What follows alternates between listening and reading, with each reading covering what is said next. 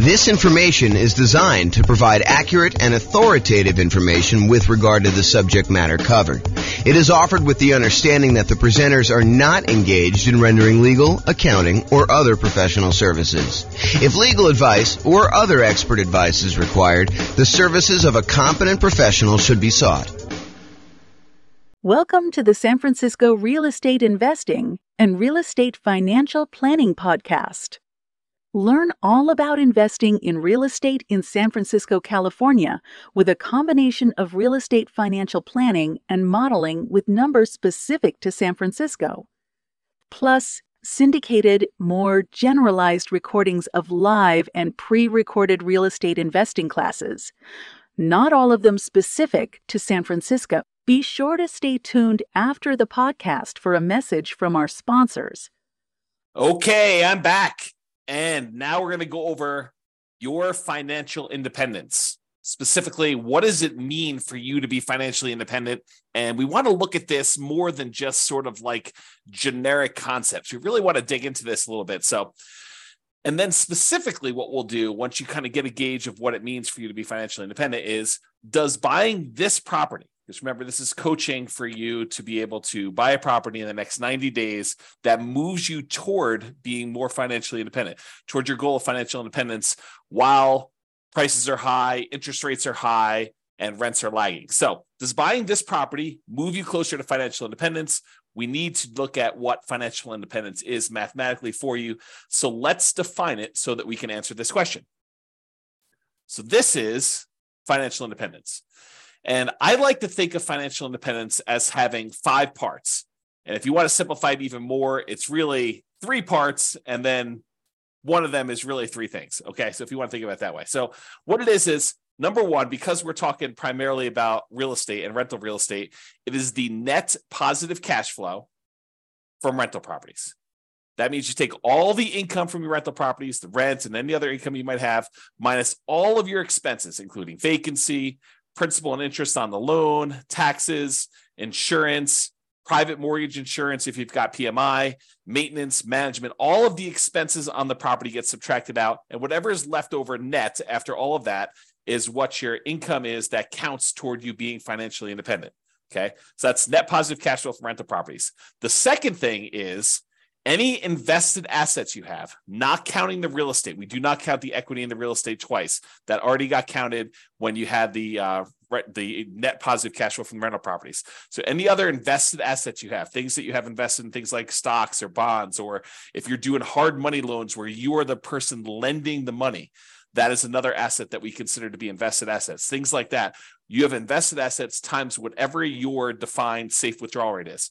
So if you believe in the 4% rule, which is a rule that was kind of made famous by the Trinity study, where they talk about what percentage of the amount of assets you have invested in stocks and bonds could you, in quote, safely withdraw from your portfolio and not likely run out of money. So what's the amount you could safely withdraw? It's a safe withdrawal rate. So some people will use 4%, some people will use 3%, some people use 5%.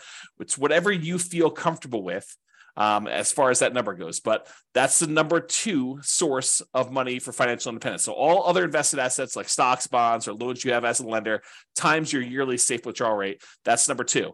Then the other 3 are all different sources of passive income. And they are, number 1, Social Security. So any Social Security that you're receiving, any annuities. If you went and you bought an annuity is money you give to an insurance company that they pay out. This is the layman's term, by the way, layman's definition. So any money you invest with an insurance company, you usually buy a lump sum amount, and then they pay you out a certain amount each year or each month based on how much you invested with them. And usually it's for your lifetime or you and your spouse's lifetime or something complex like that. I'm not going to go into a ton of details, but that's number 2 source of passive income, annuities. And number 3 is pensions. So all 5 again, net positive cash flow from rental properties, any invested assets you have times your safe withdrawal rate, and then the 3 sources of passive income, Social Security, annuities, or pensions. The sum of all of those must exceed your expenses in order for you to be financially independent.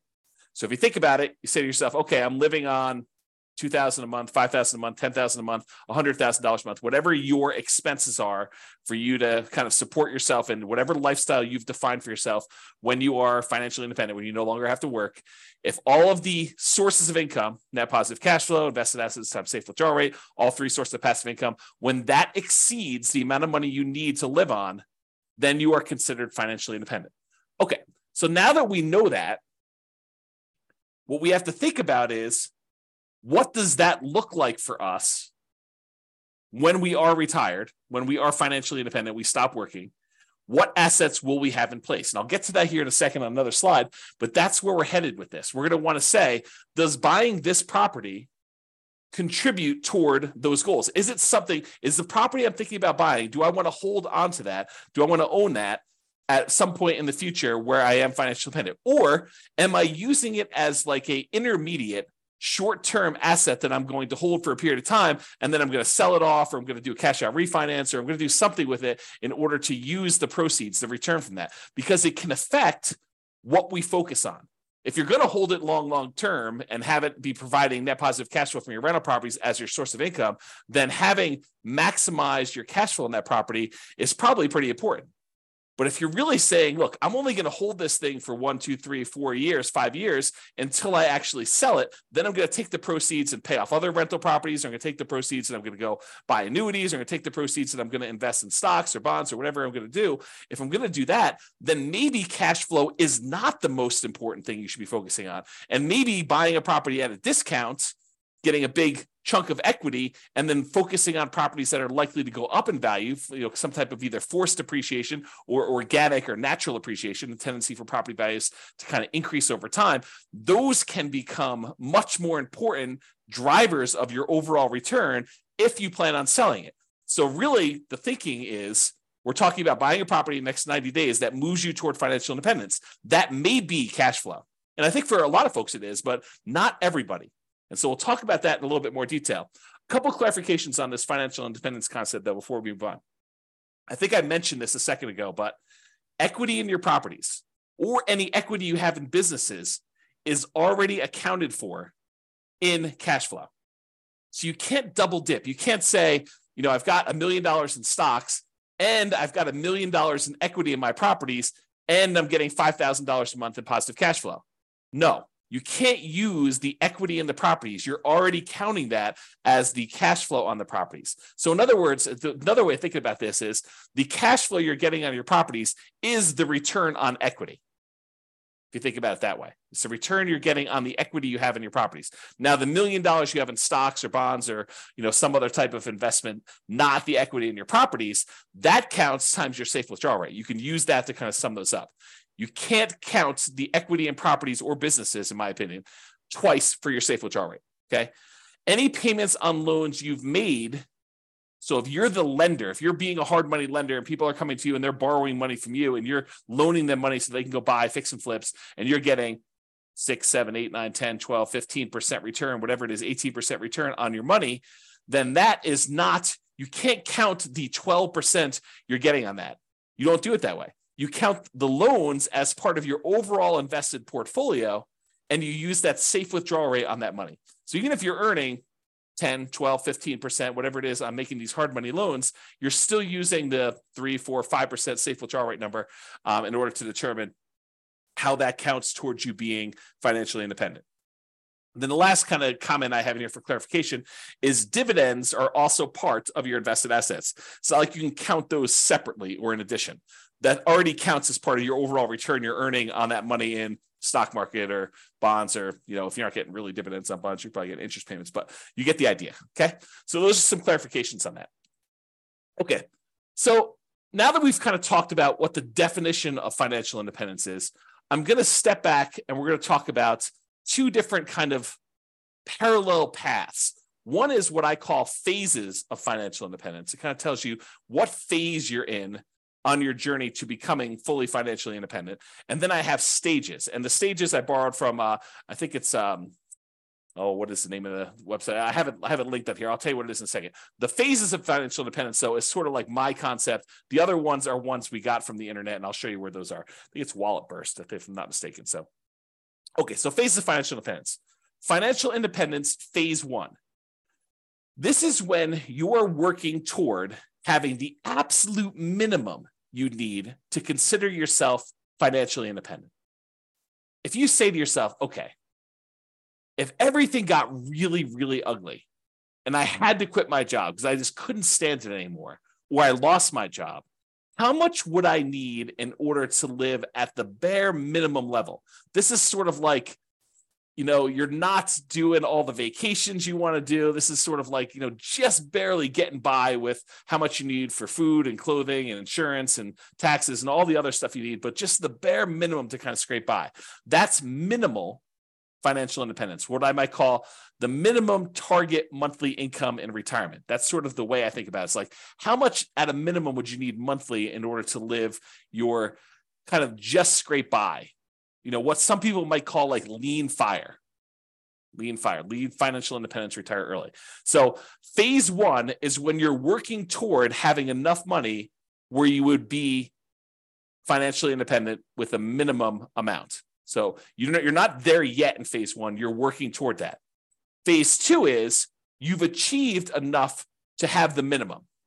So you've successfully achieved the minimum target monthly income in retirement, enough assets between rent on, the net positive cash flow on all your rental properties and any invested assets have safe withdrawal rate or any of the passive income sources, Social Security, pensions, or annuities. The sum of all of those meets your minimum threshold. That's the point where you get to where you're like, okay, I can take a sigh of relief. And if something really bad happened, I have enough to kind of scrape by. Then you're in phase two. In phase two, you have the minimum amount, but you're working toward the ideal amount where you are comfortable with your financial independence. This is more like you have your ideal monthly income. You're able to do the traveling you want to do. You're able to, have the things you want to have and kind of go out to eat a few times or whatever it is that means the ideal means to you. So you're working toward ideal. You've achieved minimum. You're working toward ideal. That's phase two. Phase three is you've met your ideal number. You've achieved the ideal number where you have enough coming in, where you are very comfortable. Some people might call that fat fire, where you're very, very comfortable and you have that, but you're working toward having a margin of safety for your ideal lifestyle. Because if the stock market declined or real estate values and rents went down or expenses on the properties went up or vacancy went way up because you have another pandemic or something like that, you could actually dip below your ideal and not quite have enough. So in phase three, you've achieved your ideal, but we're working toward you having a margin of safety such that if the market goes against you, you don't have to retrench your lifestyle. You don't have to reduce your lifestyle. And then phase four is you have greater than 2 times your ideal target monthly income in retirement, making your ideal lifestyle resilient and safe and continuing to work toward leaving a legacy. In my opinion, and you can do whatever you want with your money, but in my opinion, you want to get to the point where you have 2 times your ideal. And then after that, you can give away anything you want above that. But 2 times sets you up so that you are resilient and safe in case something happens and the market goes against you, where you can still maintain your existing ideal lifestyle. Okay. So those are the phases. Phase 1, you're working toward your minimum. Phase 2, you've achieved your minimum. You're working toward your ideal. Phase 3, you've actually achieved your ideal, but you're working toward becoming safe. And phase 4, where you're working on leaving a legacy because you have 2 times your ideal coming in. Okay, so those are the phases of financial independence. You might hear me talk about those. So I wanted to go over them so that you kind of understand where we're coming from with those concepts. Now, so Wallet Burst has their own kind of stages of financial independence, and you kind of will see these written around the internet. I don't know if they came up with this, but they did a really nice visual, and so I'll show you what it is. So these are the sort of like the stages or the milestones on your financial independence journey. So a lot of folks, they start off with negative net worth. They have more debts than they have assets. They've got student loans, or they have negative equity in their property, or whatever it is that they have there. They start off with negative net worth. So that's sort of the baseline stage. Eventually, you get back to 0 net worth. So that's an achievement from having negative net worth, where your liabilities are worth more than your assets, is where you have negative net worth. 0 is where your assets and your liabilities are at least even, and And that's kind of where you are. Some people will not have negative net worth. They'll kind of not fall into the trap of having, student loans or whatever it is coming out of college, and they'll start with zero net worth. So zero net worth is where you're break even. Then the next stage is where they have saved up an emergency fund. So not only do you have a zero net worth, but now you have a little bit of money set aside, whether that's $1,000 or $5,000 or $10,000 or 6 months. It's whatever you decide your emergency fund is, but that's the next stage in this milestone on your financial independence journey. After that, you have Coast Fire. Coast Fire is where you have enough money set aside that if you didn't add another penny at all, you would be able to retire at whatever your ideal age is, whether that's 55, 65, whatever your number is, okay? But when you're at Coast Fire, when you've achieved Coast Fire, you have enough assets, rental properties, stuff invested in stocks or bonds or whatever it is, you have the safe withdrawal rate, all the passive income stuff, all those combined, such that if you just let them grow for the next 5, 10, 15, 20, whatever number of time it is until you're at your point where you want to be financially independent, if you just let the current assets you have grow, you would be financially independent. That's what Coast Fire is, because you can kind of coast into financial independence, retire early based on the assets you already have. You don't need to save anymore. It's another way of me saying that, okay? So then you could just live off of whatever you have coming in from your job. So you no longer have to, be working a really high-end job in order to have all this income coming in. If you want to simplify your life and go work at someplace with less stress or that you would enjoy more, you know that you have enough assets so that if you just spent the money you earned, the assets would eventually grow and they'd be able to provide you with financial independence. You're not spending any of the proceeds from your investments with Coast Fire, but if you just left them alone, they would eventually grow and lead you to financial independence. That's Coast Fire. Barista Fire is where you have some assets, and combined with the amount of money you're getting from some of your investments, you can supplement it with a part-time job or a job that you really love doing that's not really a high income earning job, or maybe it is high income, it doesn't matter, but you're doing some work and you have some assets, some of your financial independence assets that are throwing off some money, and you're living on some of those. So it's a combination of you're living on some of the investments and you're getting some from your job. That's Barista Fire. It's like you work at Starbucks part-time for health insurance and to get 20 hours a week or whatever it is you want to do there, as an example. Okay, so that's Barista Fire. Lean Fire is where you have enough that you could live that minimum target monthly income and retirement number, that minimum number. So you're able to just scrape by. You have enough assets where you don't even need to work as a barista anymore. You could sort of get by. Then regular Fire, sort of a arbitrary definition, but you're able to live and be financially independent there, versus Fat Fire, where you have more than enough where you can live your ideal lifestyle. So that's sort of the stages of financial independence or milestones on your financial independence journey.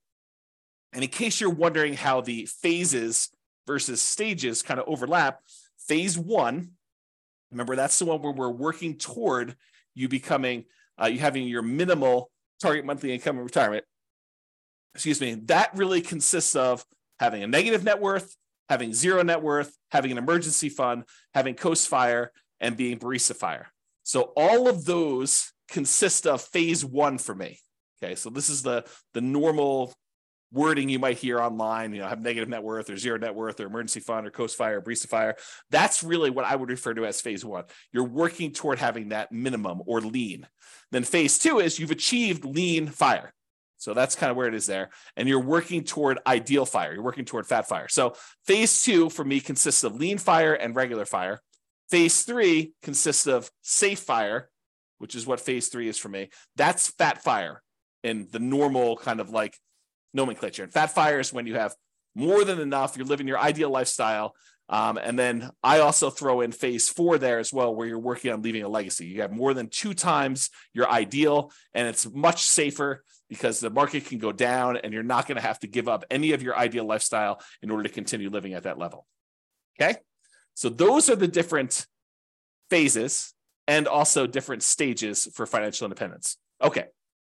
So earlier, I talked about this idea of the financial independence budget. You want to know, I think you want to know 3 things. Okay. I think you want to know what your budget looks like now, what your expenses to live now are, and what your ability to save is now, what your financial independence budget looks like when you have just enough, that minimum target monthly income retirement in order to just scrape by.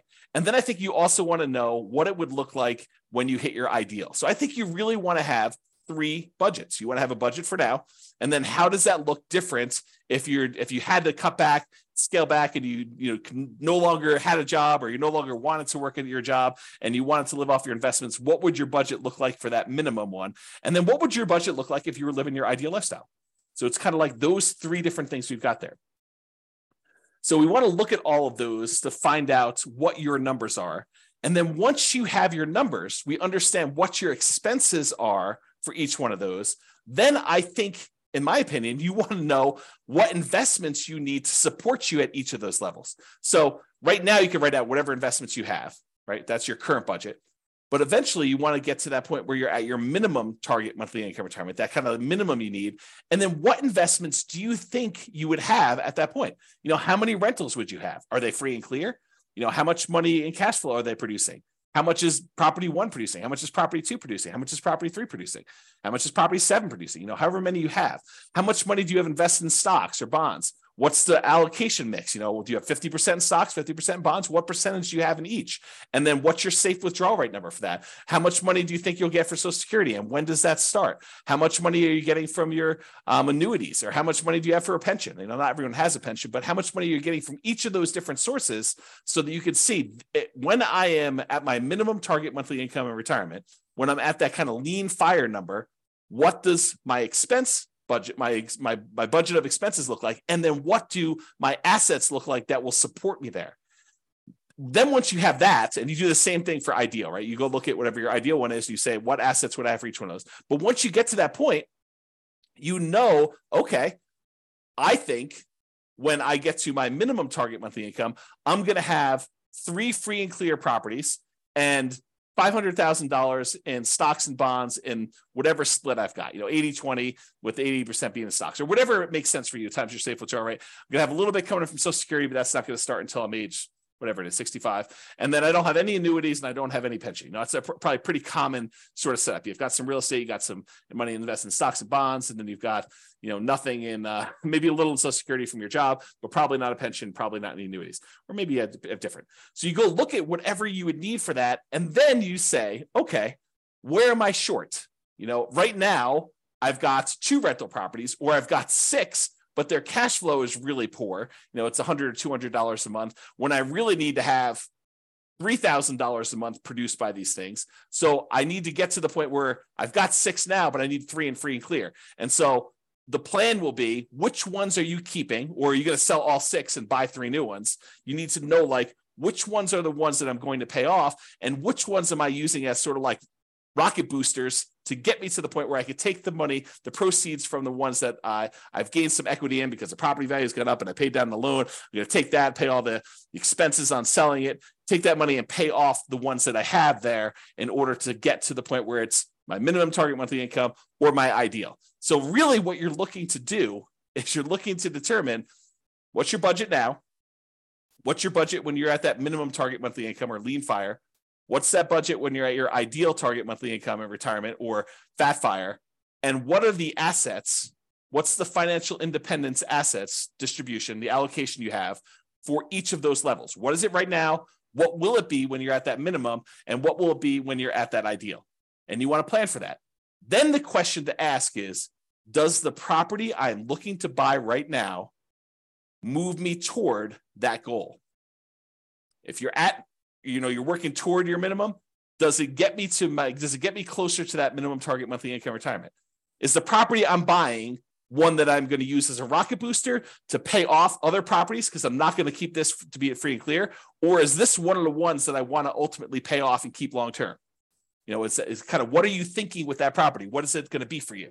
So that's what you want to be thinking about. And you want to do the same for ideal. Okay. And to help you, I've got a ultimate financial independence retire early budget. And it really is 3 budgets in one. It's got your current list of all your expenses, your minimum, that's your minimum target monthly income, your ideal. And then at the end, it will allow you to put in kind of your current annuity, Social Security, pensions, and net rental property cash flow. And it will tell you how much you need in stocks and bonds at whatever safe withdrawal rate you put in order to make up the difference In some cases, it's zero because you're already there, right? And then it will do the same for your current, your minimum, and your ideal. And I probably will do a whole separate video walking you through how to use this budget. But your homework is to do the budget because you want to know, where am I now? What's my minimum? What's my ideal? And then does buying this new property move me toward that goal? Because one of the worst things we could do, maybe it's not the worst thing we do, but it's up there. One of the worst things we could do is we could buy a property that doesn't actually move us toward our goal. Maybe it's a property that cash flows, but maybe we don't need cash flow right now. Maybe what we really need to do is be paying off this other property. And maybe we shouldn't be focusing just in on cash flow if we can get an overall return higher if we look at all of the other aspects and not just focus on cash flow. Just as an example, imagine you're in a market where you have really good cash flow. Let's call it $200 a month on a reasonable down payment. But you could go invest in a different property where, and that market where you have $200 a month in cash flow does not appreciate. It's a market that historically has seen very low or no appreciation. You only are getting cash flow on that property and some maybe debt pay down and some depreciation, but you're not really getting appreciation at all. The tendency of property values to go up. Okay. So you're not really seeing that. Or you can go to another market where maybe that has break-even cash flow or $50 a month positive cash flow, something that's much smaller, but the overall return is much greater because you're seeing appreciation. Maybe you're able to even buy it at a discount and capture $10,000, $20,000, $30,000 or whatever it is that you're able to buy it at a big discount. And that could make up for a lot of positive cash flow, especially if you have a really short time horizon. Okay. So I'm just having you start to think about this as we go. And if you need coaching and help on this, that's what we're here for. That's why it's a coaching program and not just a class, a course, right? So if you need help with that, that's what we're going to be discussing in the things if you need help with it. So the idea though is to look at your property and decide, does this move me toward financial independence, my specific financial independence, your definition, or does it not? And so that's what we're thinking about. And we'll have to do another class and go over this budget and stuff. Okay. So this is a visual from Financial Independence Retire Early Belgium. And I like it. So I'm just going to share it with you because it's a pretty good visual of what's going on here. So they really have you showing you like what's going on today and over time what's happening here. And they have the steps numbered 1 through, I guess, 6 here. And I'll just walk you through. So right now it shows you how much income you have coming in from your work. That's this blue bar. And your income exceeds your expenses. So your expenses are this kind of like yellow bar here.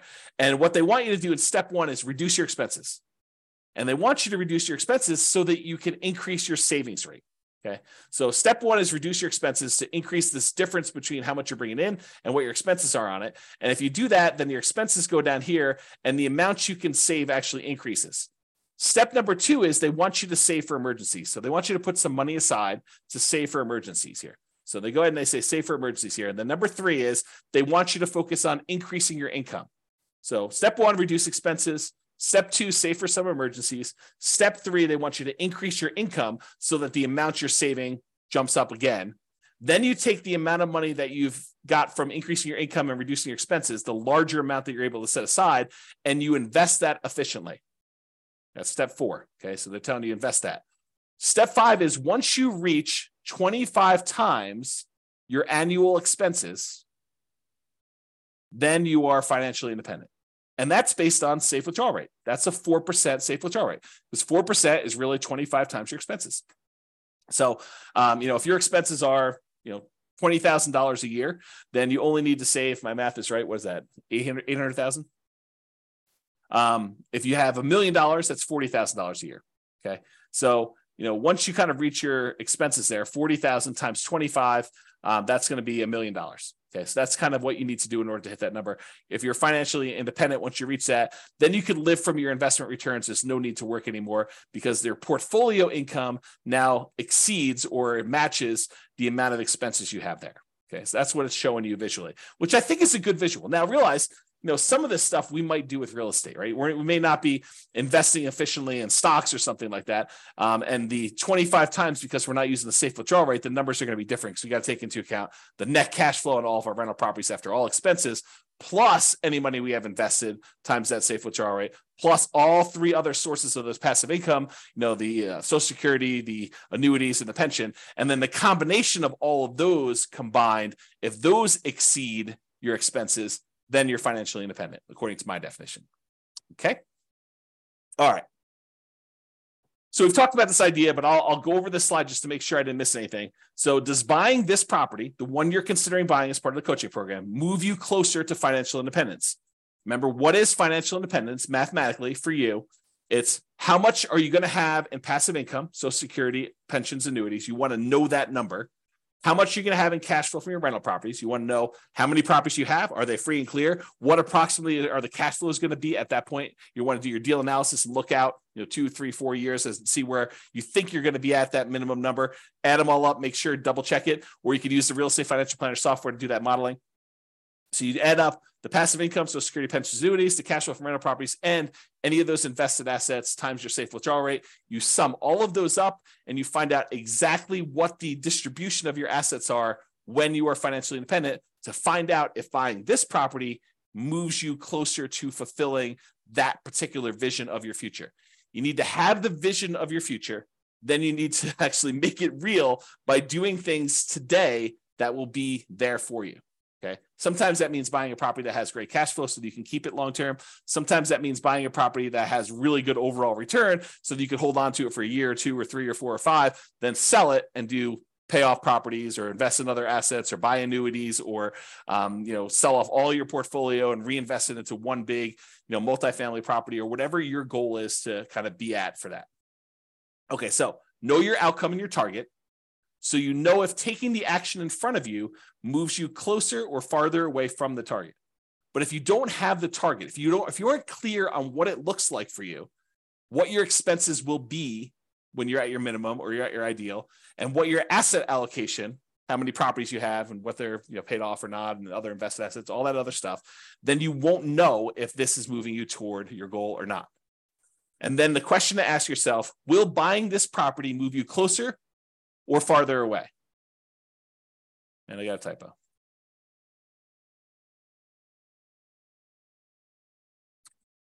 Or farther away. Okay, resuming. Okay.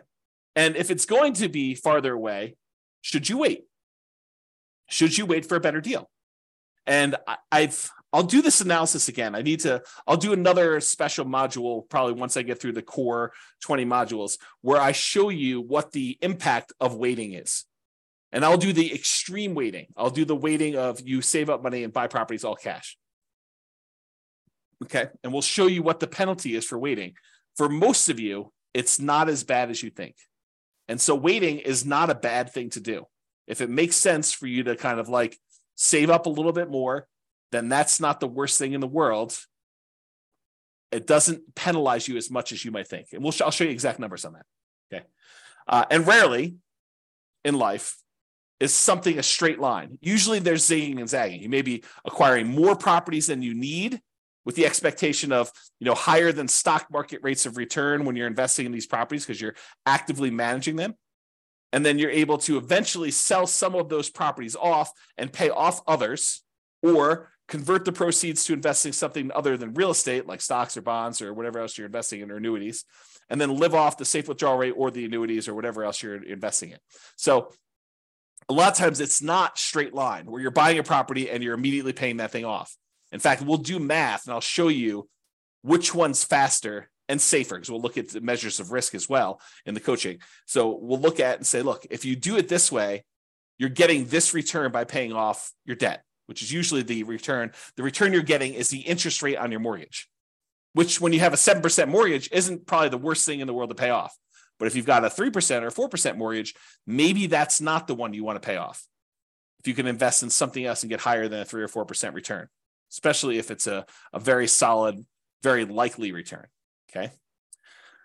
So your intentions, your desires, and your plan can and probably will change over time. So we're taking a snapshot today of your best guess as to what you think it'll be when you get to your minimum.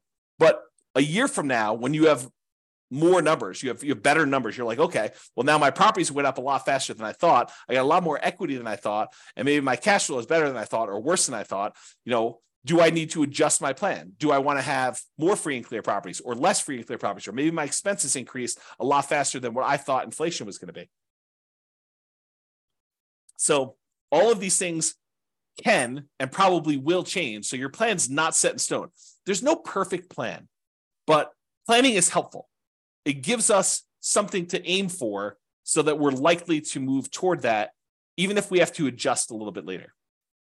Okay. So I think a lot of real estate investors have cash flow as their goal.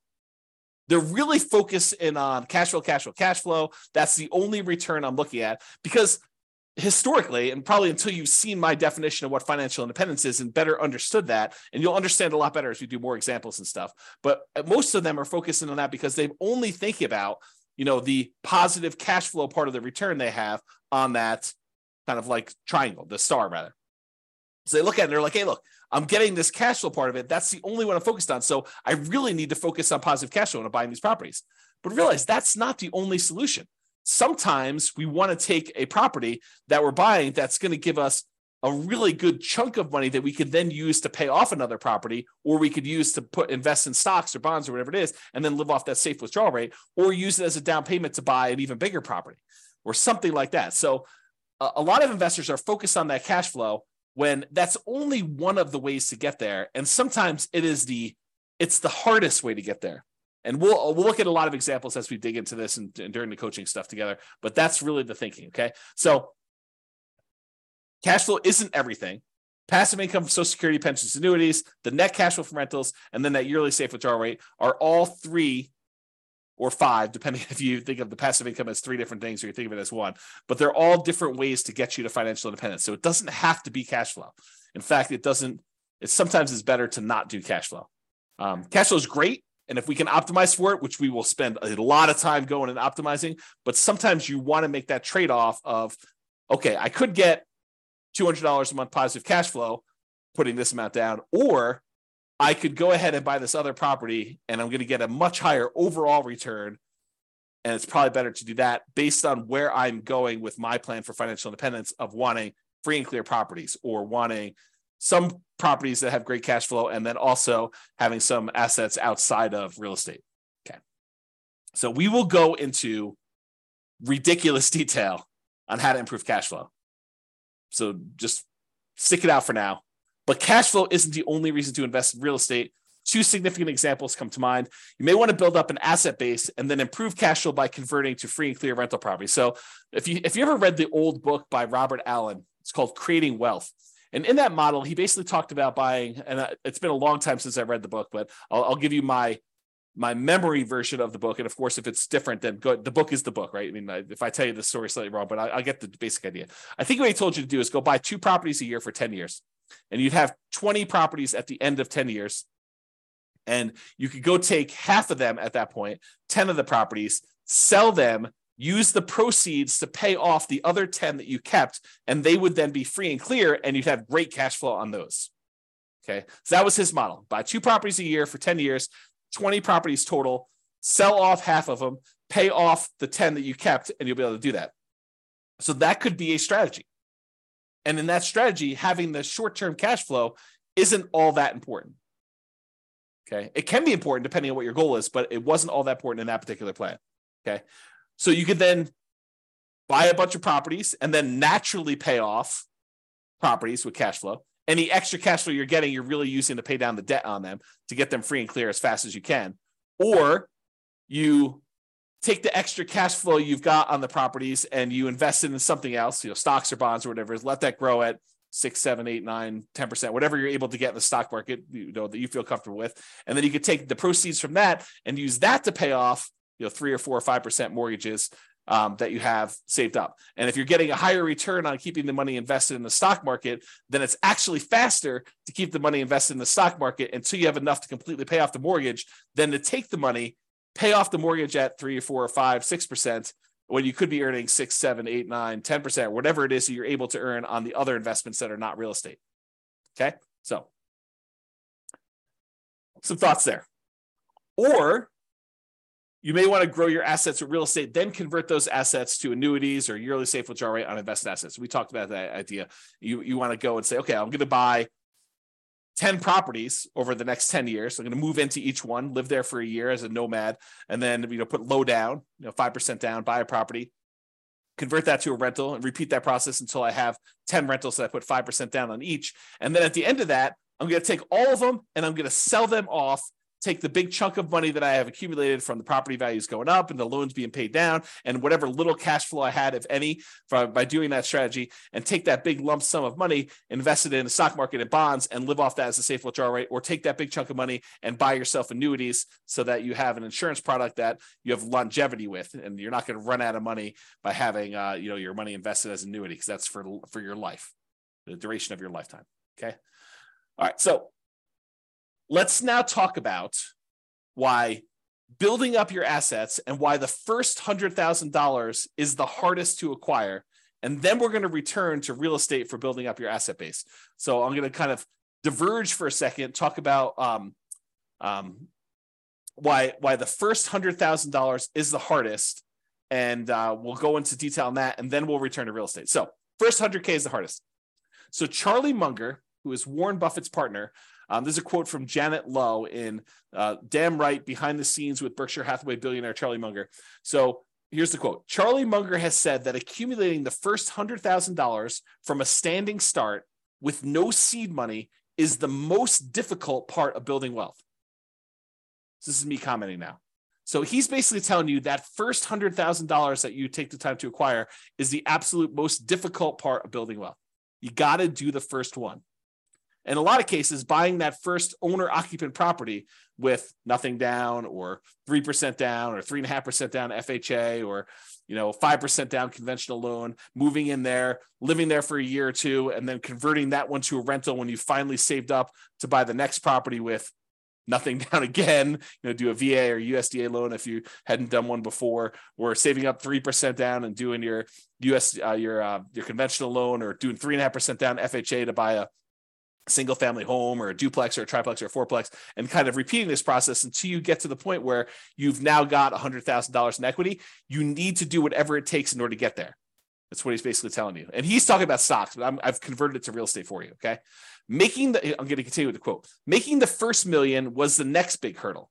So all the kind of math we're going to talk about here about earning your first 100K and then using that to kind of build up to $1 million, that applies when you get to $1 million and you're trying to grow to 2 million or 3 million or 4 million or 5 million or 10 million or whatever your number is there.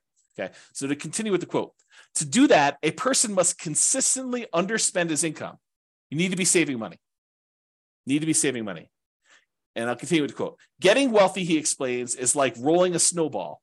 It helps to start on the top of a long hill, start early, and try to roll that snowball for a very long time. The longer you have where you're investing and you've got this money working for you, the better off you're going to be. Okay. So here's another quote from Charlie Munger. Same idea though. The first 100,000 is a bitch, but you got to do it. I don't care what you have to do. If it means walking everywhere and not eating anything that wasn't purchased with a coupon, find a way to get your hands on $100,000. After that, you can ease off the gas a little bit. Okay. So do whatever it takes in order to get that kind of lump sum, that seed capital of $100,000, to be able to start from there, and then you can kind of grow it. So this is going to show you, if you were investing $10,000 per year at 7% interest, and I assume that you added the $10,000 the last day of the year, or the first day of the next year, if you want to even think about it that way. And so in year one, at the end of year one, you put $10,000 in. So you didn't earn any interest on the money in that first year. But then in year two, you earned $700, 7% on the $10,000 in interest, and you added another $10,000 at the end. Okay, so in year two, at the end, you have $20,700. In year three, you have about $32,000 and change. Year four, you have $44,000 and change, then $57,000 next year, $71,000, $86,000, till finally 7.84 years from starting, where you're saving $10,000 a year, you've saved up your first $100,000. That's assuming a 7% return. Now, real estate typically has slightly better returns than that. And so we'll talk about what the returns are for real estate in another class, and we'll go into some detail as to how you could speed that up, especially if you're buying some properties at discounts or whatever you're doing there. We'll talk about some of those strategies. But it took you 7.84 years with you saving $10,000 a year to get to that first $100,000. So you might be a little bit discouraged, thinking to yourself, man, if it takes me 7.84 years to get to 100,000, if I have to do that 10 times in order to get to $1 million, if I want to have $1 million saved up for retirement, that's going to be like 78 years to get there. It doesn't work that way, though, because the first year is the hardest. It's the longest to do that. Saving the same $10,000 that you were saving in the first year, it only takes you 5.1 years to earn that next 100,000. So to go from $100,000 at the end of 7.84 years, it only takes you 5.1 more years in order to get to the point where you have 200,000. That's 35% faster than the first one. So this speeds up.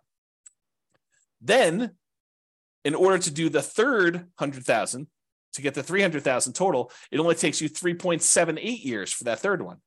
Then it only takes you 3.01 years for the next 100,000 to get to 400K. Then it only takes you 2.5 years in order to get to 2.5 to get to 500,000. So it's getting progressively faster. You went from 7.84 years for the first 100K to 2.5 years in order to get that 400 to 500 growth. And you're investing the same amount. You're investing $10,000 a year. But the rest of it is coming from the investment growing at 7% per year. Okay. In order to get to $1 million, okay, it takes you, what is this total time here? A little bit more than about 30 years or so. But what's interesting is it took you 7.84 years in order to earn that first $100,000, but it only took you 6.37 years, or a year and a half less approximately, to earn the last 400,000. So in the time it took you to earn the first 100,000, in less time it took you to earn the last 400,000 on your way to $1 million.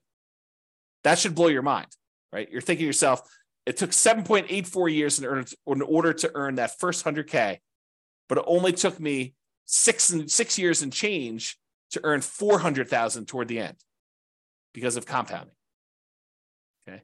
So another way to think about this, it took you 25% of the entire time to get to $1 million to earn the first $100,000.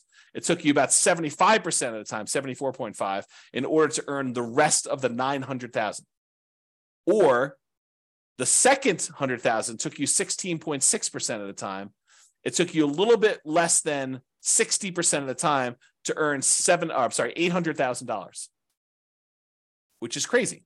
And that's why you need to do everything you can in order to get that first 100K, which for a lot of folks, that's going to be buying an owner-occupant property with a low down payment, like 3% down conventional or 0% down VA or USDA if you're a veteran, or if you're willing to live in a rural area outside of your town and commute in, put in whatever it takes in order to do that. If it means commuting to work for a year in order to be able to buy a USDA property with nothing down, and then you're eventually able to rent that property out and move to another property, that would be worthwhile.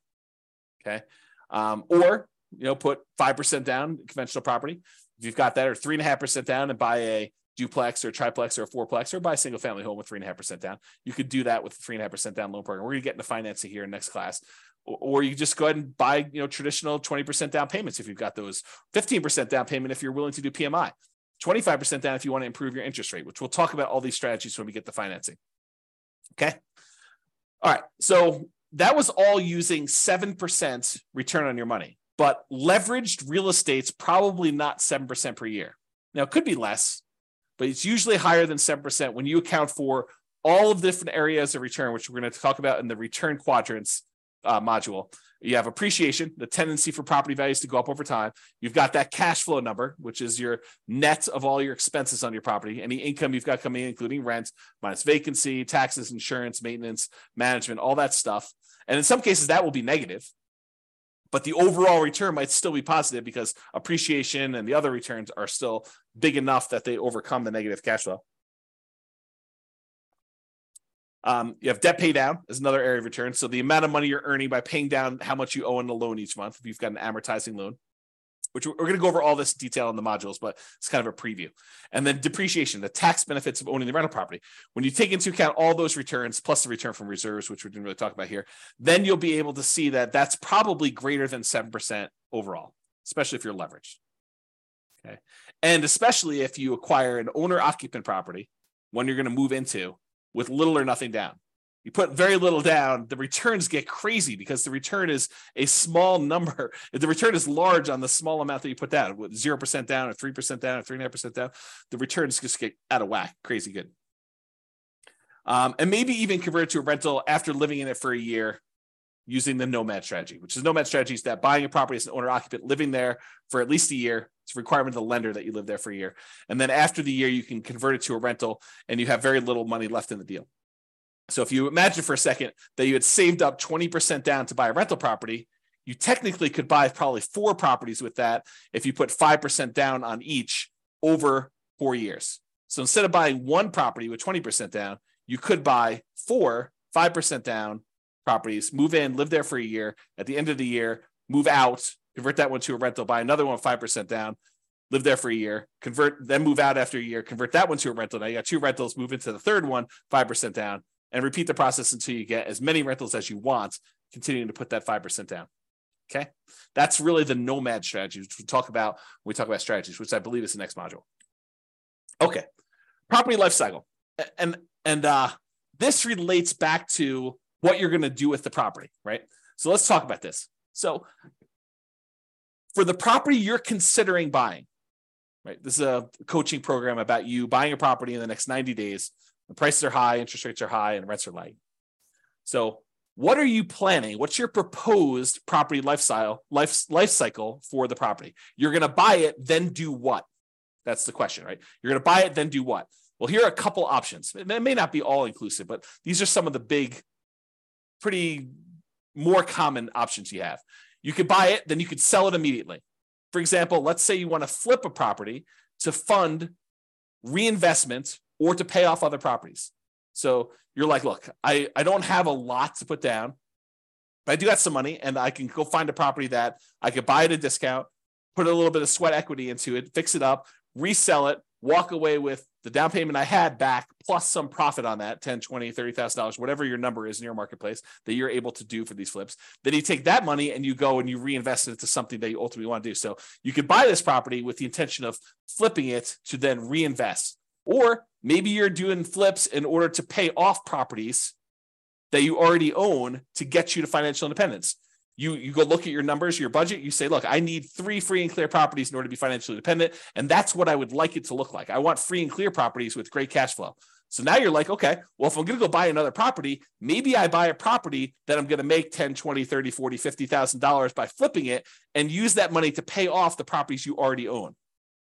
Okay. So that could be what you do. Or maybe what you do is you flip properties, you keep the money that you made in profit to use on your next flip. So you have to borrow less money if you really want to, in order to do the flips, use some of your own money to be your source of funding for the flips. And then you kind of take the profits out again. And then eventually you have enough where you could pay off the entire mortgage in full.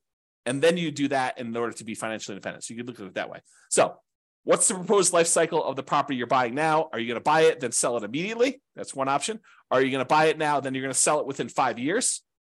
And you're going to maybe do the same thing. You're going to fund either reinvestment by use as down payments for additional purchases, or maybe stocks or bonds, or whatever you're going to do, or pay off other properties with it.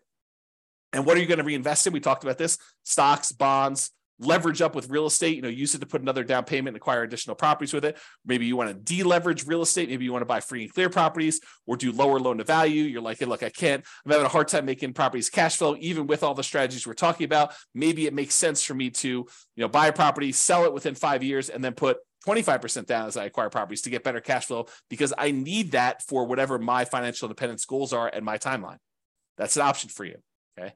Or if you're going to sell within 5 years, a lot of times we were doing that if you live in a property 2 out of the last 5 years, any gains you had on that property are zero. Capital gains you have on that property are zero, up to some limits. There's some limitations on that. Okay.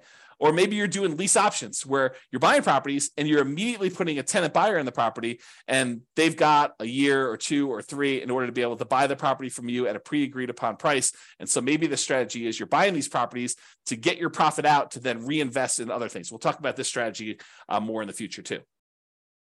So another proposed property life cycle might be you buy it, then you sell to either optimize or achieve financial independence. So you buy it, and then at some point in the future, 5 years from now, 6 years from now, 10 years from now, 15 years from now, you sell all the properties that are extra that you can use the proceeds from to pay off the properties you're going to keep and have free and clear properties. So you sell when you can convert real estate into paid off free and clear properties. Or maybe you get to the point where you're like acquired a bunch of properties and 16 years in the future, you have enough equity in your properties such that after all the expenses of sale, you can sell all of them.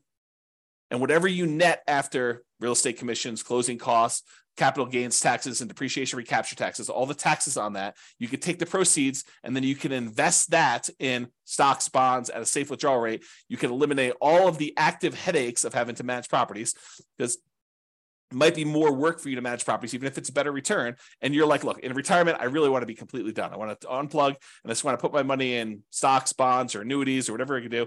And you're going to actually sell all your real estate and convert it to there. So you can do that calculation to find out when selling them all leads to that. Okay. Or maybe you sell to de-risk when you reach financial independence. So you're like, look, I don't want to have this additional leveraged risk of having real estate, so I can go ahead and sell and de-risk some when you hit financial independence. Or maybe your proposed life cycle for this particular property, your proposed property life cycle is you're going to buy it and you're going to keep it forever. You pay off the loan naturally over whatever the amortization period is, 30-year loan, you pay it off over there, and then you keep it for cash flow. Or you're going to keep it forever, you're going to invest in something else temporarily. So any proceeds you have from cash flow on this property, you're going to invest in stocks or whatever it is. And then once you have enough from investing in stocks, you're going to then pay off the loan as a lump sum. You know, that something else might be stocks, bonds, whatever it is you're doing. And maybe you want to focus on the lowest mortgage balance first, or maybe you want to focus on the highest interest rate first. It's really up to you. And we could talk about which one is faster and how to optimize that and how that affects risk when we talk about some measures of risk later on and some strategies there. Or maybe you want to pay off the loan faster with cash flow as you go. You know, that's not my favorite, and we'll talk about it why when we talk about risk and measuring risk and things of that nature. But some people would rather take, you know, I've got $200 extra in cash flow a month. I'm going to take that and I'm going to pay down my mortgage on that. So I have a lower mortgage balance and I have a lot of equity. We could talk about that and which loan you pay off first. If you decide to, if you got several properties, or you just taking the 200 you get on that property and paying off on that loan, or you taking all of the extra cash flow and dumping it onto one particular loan, whether that's the lowest balance one or the highest interest rate one. We could talk about all those different strategies in detail. But this is what you could do with the proposed life cycle of the property you're considering buying. Or maybe you keep it forever, and then eventually you do a rate and term refinance. So let's say when you bought it, you had a 7% interest rate, and now interest rates are back down to 5% or 4%. You can do a refinance where you actually change the interest rate from 7 to 5 or 4, whatever it is right then, and then you get an improved cash flow on that property. Or maybe the interest rate's the same, but you've paid down enough of the loan that if you pushed it out and made it a 30-year loan again, maybe you have 10 years left on the loan, but if you push it out, make it a 30-year loan at this point, that will also lower your payment. So you can lower your payment even if the interest rate doesn't go down later. And we can talk about that too. Okay. And that would improve cash flow. So you can think to yourself, okay, 11 years in the future, or 5 years in the future, or 3 years in the future, when I'm getting closer to be financially independent, there are things we can do to manipulate, to kind of optimize our portfolio in order to push us over the edge of achieving financial independence. Maybe if you just took a snapshot of where we were at that time without doing some action, it would not be financially independent. Okay. Or maybe you decide, I'm going to buy the property now, I'm going to keep it forever, but I'm going to do a cash out refinance. So maybe you get to the point where you paid off the property, and one of the strategies you have is you're going to take one property that's free and clear, and you're going to do a 75% cash out refinance where you get cash, you borrow money from that property, and you live off the cash. Okay, so you live off of the whatever it is, $300,000 that you pull out for the property when you do a cash out refinance, and you consume that money until you go through it all, and then you go and you find your next free and clear property, and you pull out, $350,000 on that one at the time, and you consume that.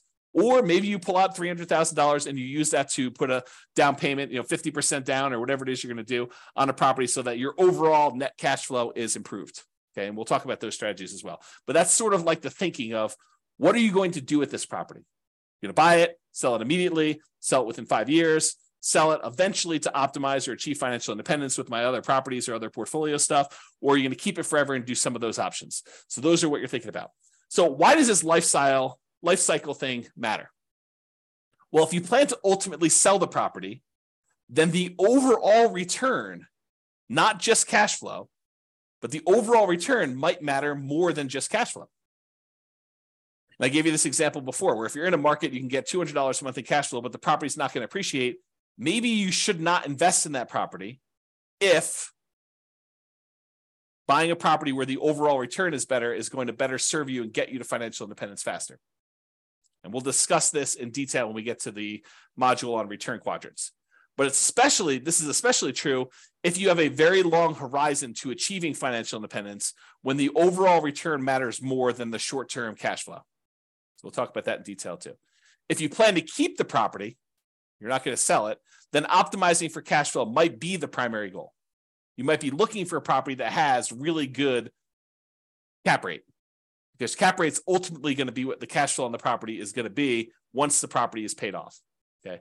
And this is especially true if you're getting closer to financial independence. If you've got a really short time horizon, then the importance of this cash flow is probably more important in a lot of cases. Not every case, but more important in most cases when you do that. Okay. So that's all I got for you on your financial independence. I wanted to give you kind of a structure as to what financial independence means, some different ways of thinking about that, what the kind of stages and phases are as we kind of move toward those, a budget for you to do for homework to kind of figure out what it means mathematically, specifically for you, both what you have now and what your expenses and income are now, what you will have when you're at your minimum target monthly income, what you have when you're at your ideal. And then we kind of talked about some of this property life cycle stuff and kind of things you can think about related to that. And we talked about why 100K is really hard to do, but it's really important for you to do it to get that asset base growing so that you can then do things with your assets and manipulate them over time and kind of optimize your portfolio. All right, so that's all I got. Check out the next module. I think we're going to do real estate investing strategies next.